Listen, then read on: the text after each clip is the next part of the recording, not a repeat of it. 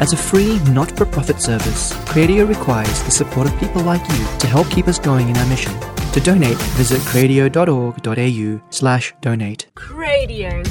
Eternal Truths in Writing Fantasy. An interview with David Lawrence.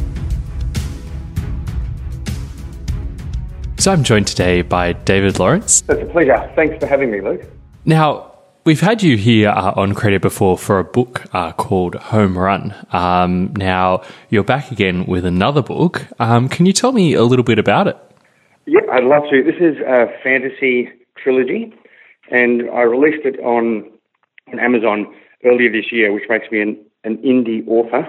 I've just discovered that's what I am now, and it's completely different. It's not a Christian book in any way.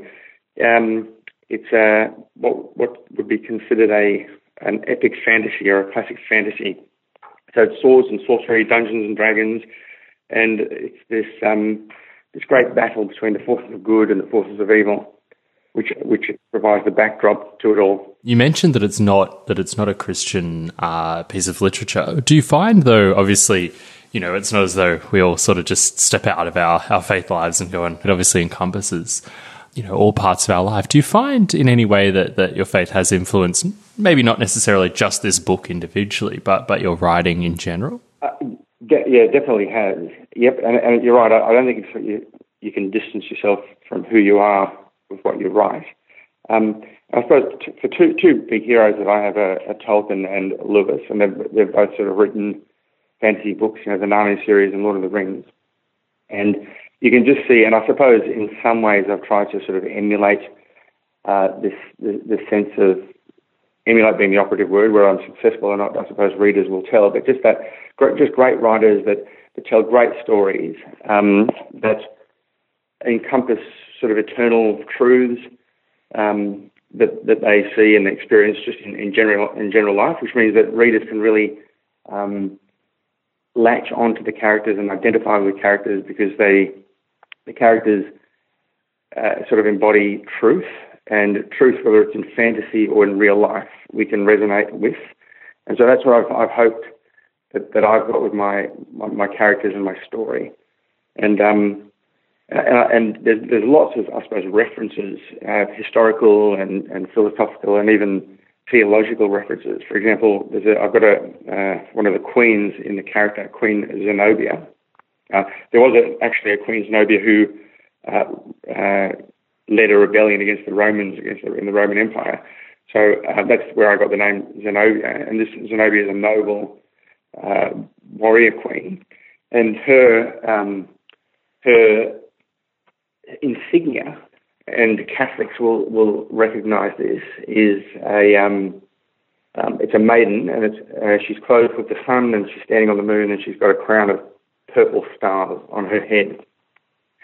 So, there's a character called Moses, and there's a number of little different references, little references, whether linguistic or geographical, that I hope to sort of just build a sense of a bridge between our world and my fantasy world, which hopefully readers will appreciate and enjoy. Were there any other, I guess, particular truths, that you were speaking about there? And you mentioned Tolkien, and obviously Lewis is a very obvious example of how he does that sort of in his allegory. But Tolkien, I guess, has a bit of a different approach where his stories aren't explicitly Christian, and yet they kind of embody these truths. Do you find that there's been anything, I guess, in particular that you find was quite inspiring, or that you felt that you wanted to communicate through your books in a similar way to how Tolkien communicates things like, bravery and courage, the desire to do good, the willingness and the ultimate victory of good over evil? Yes, and in fact, what you said put it really well. Just those beauty, truth, and goodness and justice.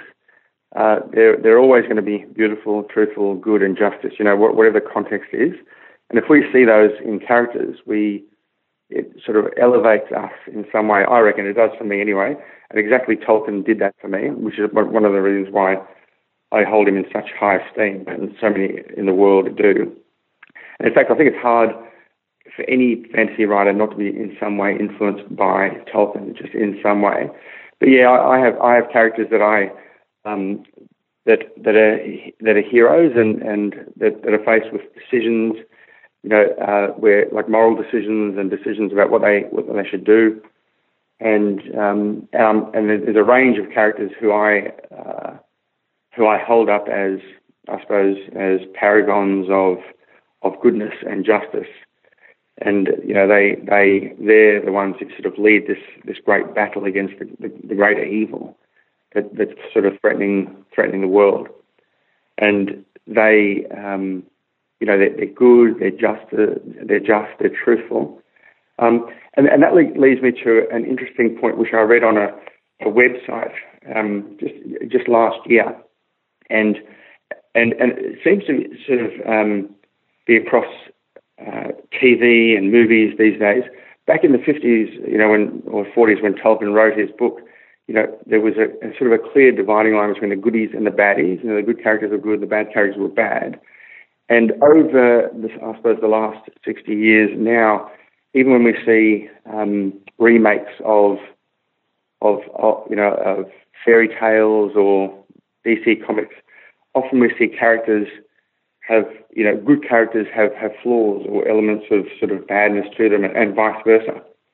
And that seems to be more palatable to the current readers. And I that doesn't resonate with me. Maybe I'm just different, but I like some characters, to be heroes that I can sort of barrack for and love. Not that they're perfect in every way, but there's, they're clearly good and want to do good, and don't necessarily have this side of evil to them that they indulge in. And it's also good to have characters that are just pure evil and horrible, and you can love to hate them and want them to be destroyed. It's nice to have those characters in a book as well. And that means it's not, you still have a character that, that they've gone down the wrong path, but there's some redeeming features, and maybe they do something good, heroic, or something redeeming, and that's good as well. No, I think I'm with you in some ways on that. It's great to see in tales like The Lord of the Rings and that you do have that clear divide between good and evil. And even though there's temptation, obviously, in The Lord of the Rings to evil, it's not necessarily a situation where we always have to say that every single person, whether they're good or evil, is complicated and that kind of thing. But yeah, so what were you looking to for audiences to get out of your books? Again, my first objective, I suppose, like a lot of authors, is just to tell a great story where people can just really be entertained and go to a fantasy world where they can just forget about life and just enjoy the ride. And it's a trilogy, and the overall is 318,000 words. So it's quite a long book.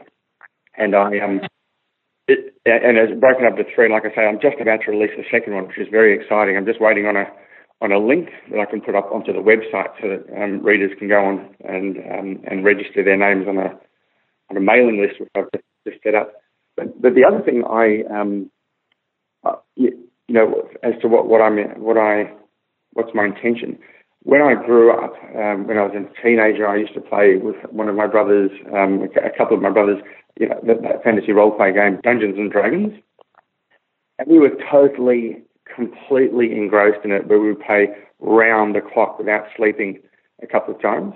And we'd have these campaigns and these dungeons and these characters, and we'd be right into it with the dungeon master. And that so impressed itself on me. We had so much fun, and there was the monster manual and the guides, and so much of my book is also drawn from the experiences that I had playing Dungeons and Dragons. Just the different character types, paladins and rangers and thieves and magic users, and it just completely captured my imagination. And I thought I'd love to write a story that people can enjoy in the same way that I did.